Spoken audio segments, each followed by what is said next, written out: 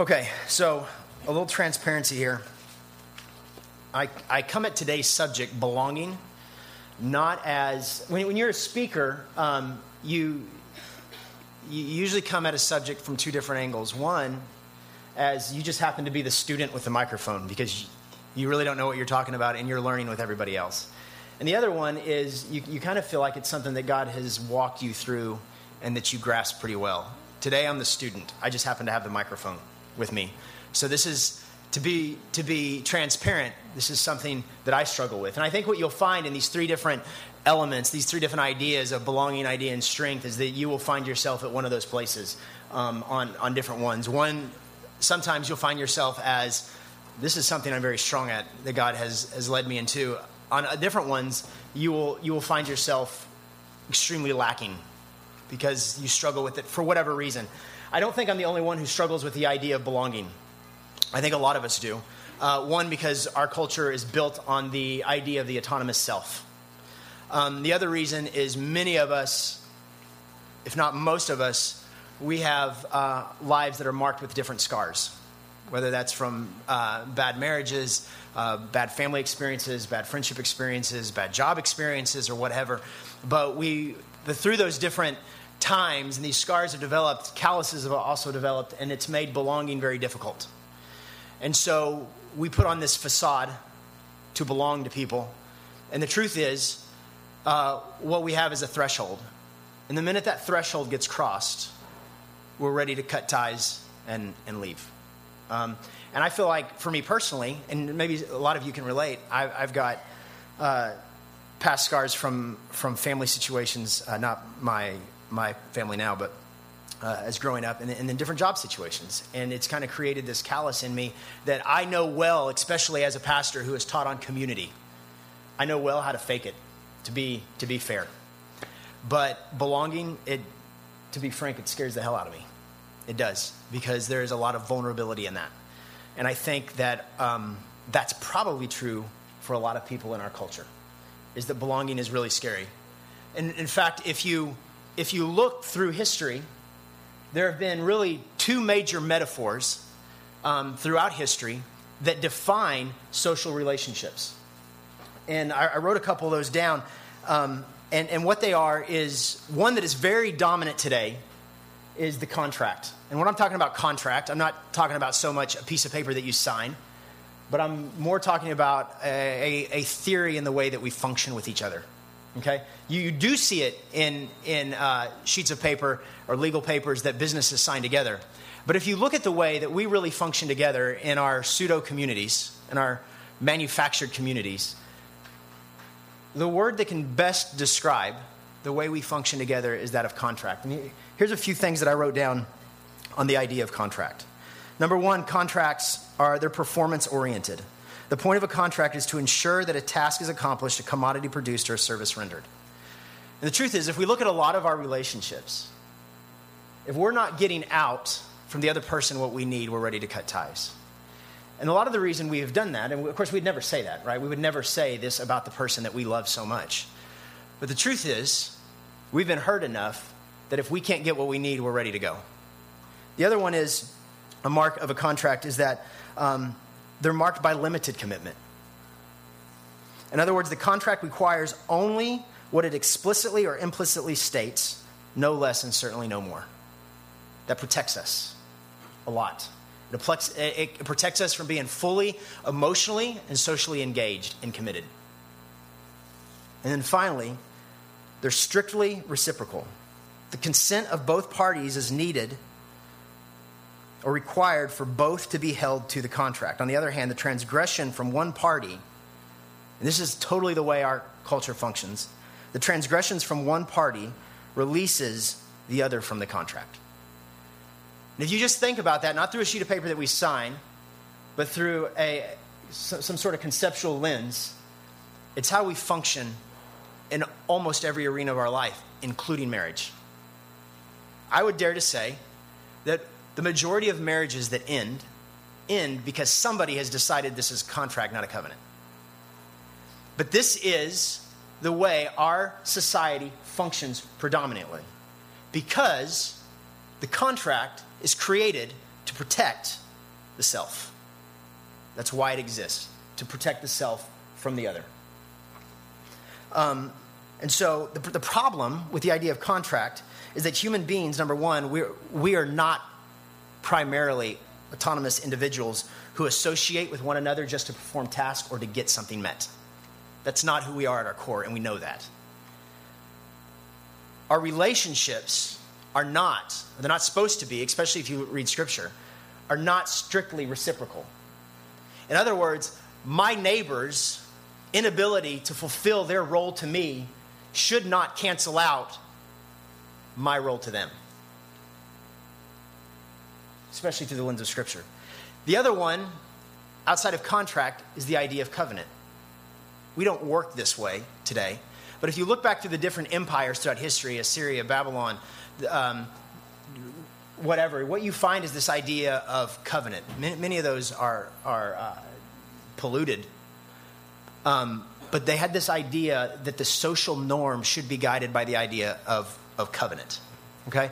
The best view we get on the idea of covenant is the new covenant, right? The one that Jesus forms with his people on the cross. And here are some normatives, if you will, or here are some elements of the idea of contract. And if you're going to write anything down, these are the ones I want you to write down because these are the lens that we're going to look through as we read the story.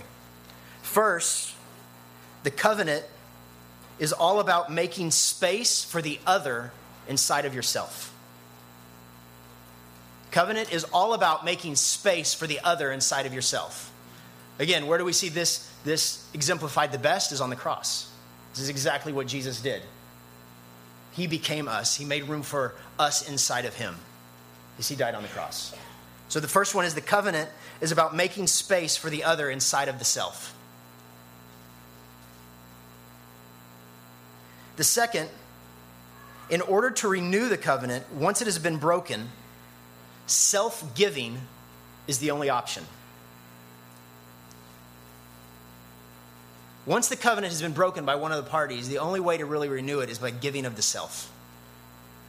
Right? Again, we see this because the covenant, the new covenant that came together on the cross, came together in blood. Number 3, covenants kind of have this eternal nature to them. Now, obviously, when I use the word eternal, I'm talking about us with God, but even socially, what that would say is that just because my neighbor, and I said this earlier, just because my neighbor has broken covenant, in the realm of covenant doesn't give me the right to break covenant with them. Now, here's what I'll say. Let me hit a pause on that, not to give us a loophole, but there are extreme examples in Scripture of when it seems like this idea of covenant or this idea of belonging can be cut, right? Jesus gives ideas of that in the realm of marriage. They're extreme, not like our culture today where just a difference can't be reconciled, okay? But there are examples that Jesus gives, that Moses gives about marriages that can end. There's also, we see the one example of Paul and Barnabas, right? Where they belong to each other is cut. We see places in Scripture where church discipline takes place, where a person is asked to leave the covenant community. But those are all rare and extreme examples. But because I think we're fleshly and because we're human and because we're sinful, I think God gives those loopholes, but they're not near as often as we like to treat them. Fourth, covenants cause two separate people or peoples to be intertwined so that each individual self, covenants cause two separate people or peoples to be intertwined so that each individual self is sustained, created, and shaped by those who are in covenant together, which is completely countercultural to the way we work. I'll read that again. Covenants cause two separate people or peoples to be intertwined so that each individual self is sustained, created, and shaped by those who are in covenant together. And fifth, and I think the most obvious, if we're looking at the cross as the example, is the underlying movement or the underlying normative to covenant is the idea of forgiveness. Even when the party that caused offense isn't asking for it. all of those are extremely countercultural to the way we work today. And the idea is, and the thought is, we're talking about covenant. I thought we were going to talk about belonging, but here's the deal. At the root of covenant, the root of the idea of covenant is the whole idea of belonging. Belonging is the seabed the covenant grows out of. Or if you will, belonging is the undertow to covenant. Covenant only works and it only functions when the idea of belonging is supreme. So today, this is what we're going to do today. So when I think of the word belonging, even though I personally come from a broken family, and I read throughout the text, I don't know how to discuss belonging outside of the realm of family. I don't know that the scriptures know how to talk about belonging outside of the realm of family. And what I don't want to do, especially for those of us who might have come from bad family situations, I don't want to throw it out just because our experiences were poor. Because Scripture still seems to use the metaphor of family to talk about what it means to belong. In fact, if you go all the way back to the beginning, the way the ancient Jews decided to write and tell our story was from the roots of family. And we moved from one family to the next. From Noah to Abraham, to the children of Israel, to the tribes of Israel. Everything is about family. And by the time we get to the New Testament, the church has exploded.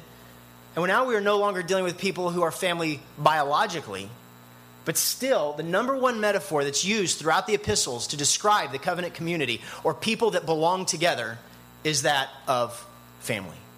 We are sons and daughters of God the Father. We are brothers and sisters of Christ. We are brothers and sisters of each other. We have been adopted into a family. We are the bride of Christ. It seems like the scriptures themselves do not know how to talk about the idea of covenant or the idea of belonging outside of the realm of family, so I don't think we should either today. And so what I want to do today is I want to read an all too familiar story that we all know way too well. You guys could probably quote it for me.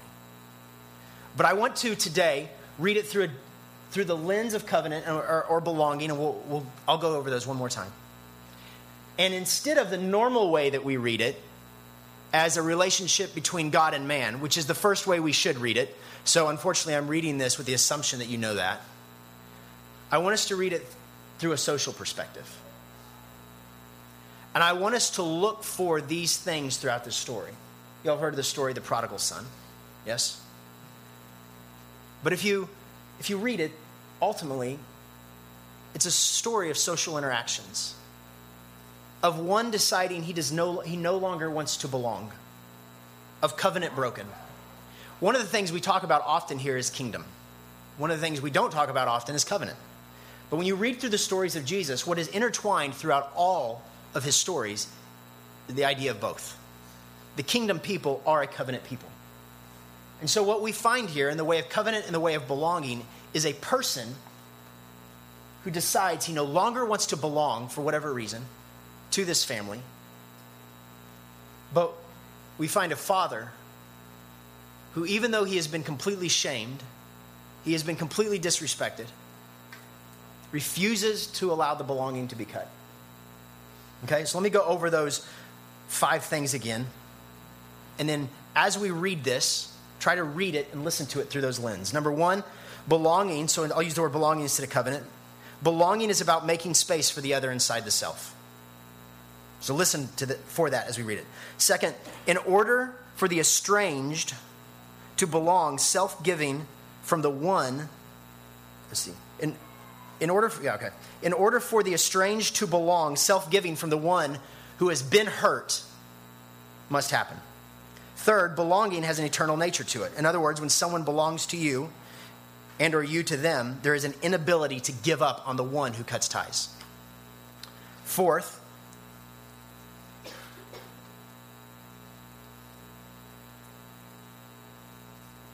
belonging causes 2 separate people or peoples to belong together so closely or to be intertwined so closely that the self has actually been created because of that person or peoples. And 5th, again, forgiveness. So let's read it, starting in verse 11. And Jesus said, "There's a man who had 2 sons, and the younger of them said to his father, Father, give me the share of property that is coming to me. And so he divided his property between them. And what we cannot assume is that this is a young man who's turned 18, 21, and he's ready to strike out on his own.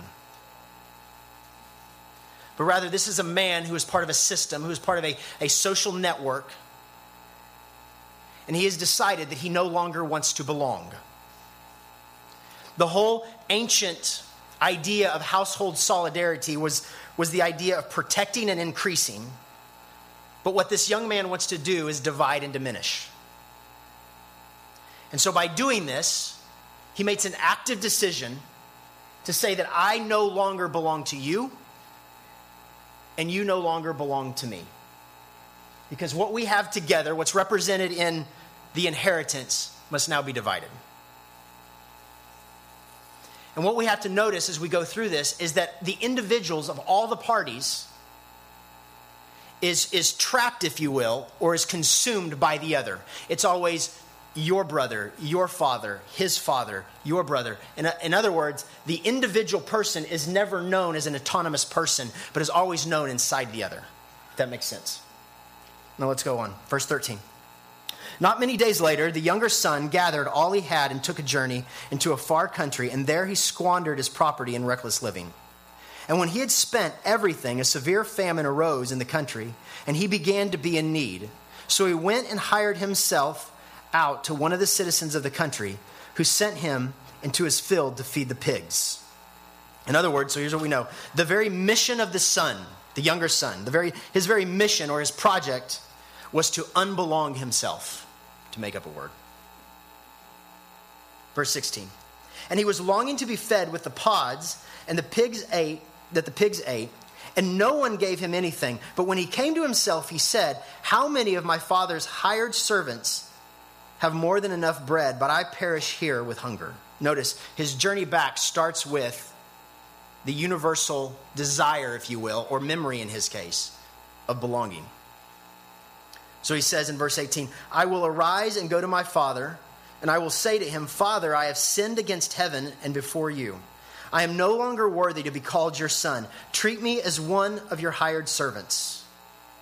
What we have to know is that the self has been constructed in belonging to the others. And he so badly wants it back, but he believes in himself that the belonging, right? He's thinking, if you go back to what we talked about as far as contract, he's thinking in the terms of contract.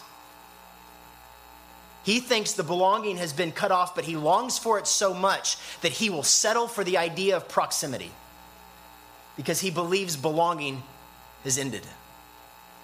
I think that if we look at a lot of our relationships or relationships in our culture, we oftentimes settle for the idea of proximity over the cost of belonging. He goes on. Verse 20. And he arose and came to his father, but while he was still a long way off, his father saw him and felt compassion and ran and embraced him and kissed him. What we need to know about that statement is this is what they call a shame-honor society. So what the father is doing by watching, running, embracing, and kissing is bringing more dishonor and more shame to himself. Because not only is it bad enough, not only has he been shamed and dishonored enough that the one that was part of him would bring dishonor to him, would shame him, but he almost solidifies the shame that he received by running out and embracing the very one who did this to him. So it cost him his reputation, in other words. Verse 21, and the son said to him, Father, I have sinned against heaven and before you. I am no longer worthy to be called your son. But the father said to his servant, bring quickly the best robe and put it on him, and put a ring on his hand and shoes on his feet, and bring the fattened calf and kill it. And let us eat and celebrate. For this my son was dead and is alive again. He was lost and is found. And they began to celebrate. Now his older son was in the field, and as he came and drew near to the house, he heard music and dancing. And he called one of the servants and asked what these things meant. And he said to him, your brother has come, and your father has killed the fattened calf, because he has received him back safe and sound. But he was angry and refused to go in. And his father came out and entreated him. But he answered his father, look, these many years I have served you. And I never disobeyed your command, yet you never gave me a young goat that I might celebrate with my friends. But when this son of yours, no longer it's my brother, but it's your son, came, who has devoured your property with prostitutes, you kill the fattened calf for him.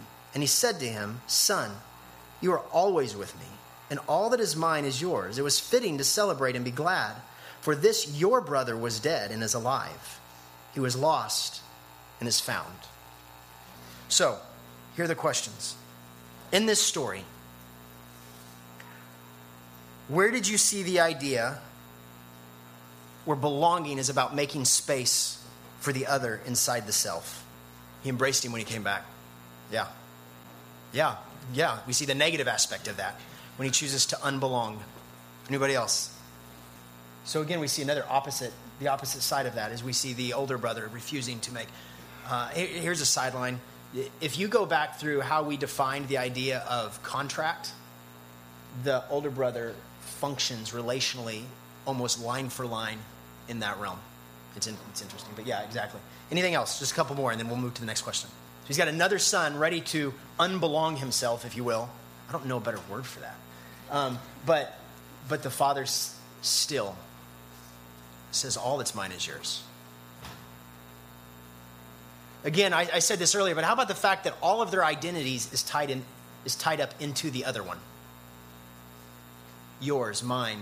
They can't say the other one. And the older brother finally does at the end in his way of separating. I also see it in when the son comes back, that the father puts his robe, his ring, and his sandals. As Eric said, the embrace. He put that which identified him onto his son. Okay, let's go to the next one. The second one was, in order for the estranged to belong, self-giving from the one who the estranged desires to belong to has to happen. So a self-giving. Where do we see that? Some of us have already said it. How about the fact that the father risks his own reputation and dishonor and shame by embracing the son back? Right? Because all that mattered in that culture back then is the way you were perceived from your peers. Did you have honor from them? And he risked all of his reputation for the sake of his son. It cost the fattened calf. Very good, yeah. That's a great. Did you guys hear that? It cost his own hurt. There's nothing that has been promised to him that the younger son won't do this again. All right, the third one. Belonging, this one you kind of have to look into. Belonging as an eternal nature. In other words, when someone belongs to you, I'll just read it again. When someone belongs to you and or you to them, there's an inability to give up on the one who has given up on you. He's a long way off. It shows that he never stopped. That's good. It almost shows that, to add on to that, at least to me, it almost shows like the idea of belonging can't be reduced to a place. But even when the son was far off, dishonoring the family, that the son still belonged to the father in the father's heart. All right, fourth one. When we belong to a people or a person, we must realize that the self is created, shaped, and sustained by those we belong to, and those who belong to us. I think we said this at first. But the idea that none of the individuals were themselves outside of the other person.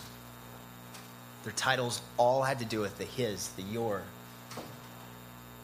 They all were tied to the other person. So finally, how about the idea of forgiveness? Where do we see that most obvious? Did y'all hear that? Our idea of forgiveness is we have to wait for the next person, the one who did the offending, to apologize. As the son begins to repent even, he is cut off by the father's extreme abundance of forgiveness. It's what holds the relationship together. Obviously, we see this most in the cross, right? Jesus said, forgive them, not because they've asked for forgiveness, but because they don't know what they're doing. The father in the story pours his forgiveness, pours his acceptance out on the one who did the shaming, who brought the dishonor. Like, I find it interesting as I was reading this week, and I didn't even know where to put this, but I found it very interesting that the father doesn't argue with the son when the son's ready to leave. I don't even know what to do with that. I don't know where that fits or what. Maybe that's number 6, and I don't have a 6th one yet. We're very conditional, and I think not just Christianity, but we've been taught to function in the perspective of contract. We don't use the term, right? But that's how we function. It's about reciprocal. It's about give and take. And it has to be about that. If somebody else cuts off the contract, then we're released. But this is not the life that Christ called us to. This is not what it means to belong. What it means to belong is what we see at the extreme, is what we see in this story. So here's what I'm going to ask you to do. For those who are in restore groups, if you're not in a restore group, think about it this week. Next week, we're going to talk about either learning and serving or just learning. I don't know yet. But this week, think through the idea of belonging. In fact, in your restore groups, I would recommend you go through the prayer in John 17. It's a much more direct and obvious idea of what it looks like to belong to one another. If you're not in a restore group, read through that on your own. Ask God, what does that look like in your life? And then I would say take this week along with that, or the next couple days, and think about those that you are in community with. And do a realistic check. Are you in community superficially? In other words, are you in contract with those people? Or do you really belong to each other? When C.S. Lewis, he used to be part of a group that they met in this pub. Most of you probably know this, and they would tell each other stories, the Inklings, and they would tell each other stories, and they would help each other with their writings, and they would argue, but these guys were like brothers. And when, I don't know his first name, but when Williams died, it was funny to hear them talk about, or it's funny to hear how they talked about when Williams died. And basically what it was is they said, not only are we going to miss him, but I have lost the you who was created by him, because he is no longer around to make that you exist. And I wonder what it would look like as a people if we belonged to each other like that. To really know what it's like to have the self created, sustained by the other. We all have those relationships, right? There's a me that you all don't know that only my brother has been able to bring out in me.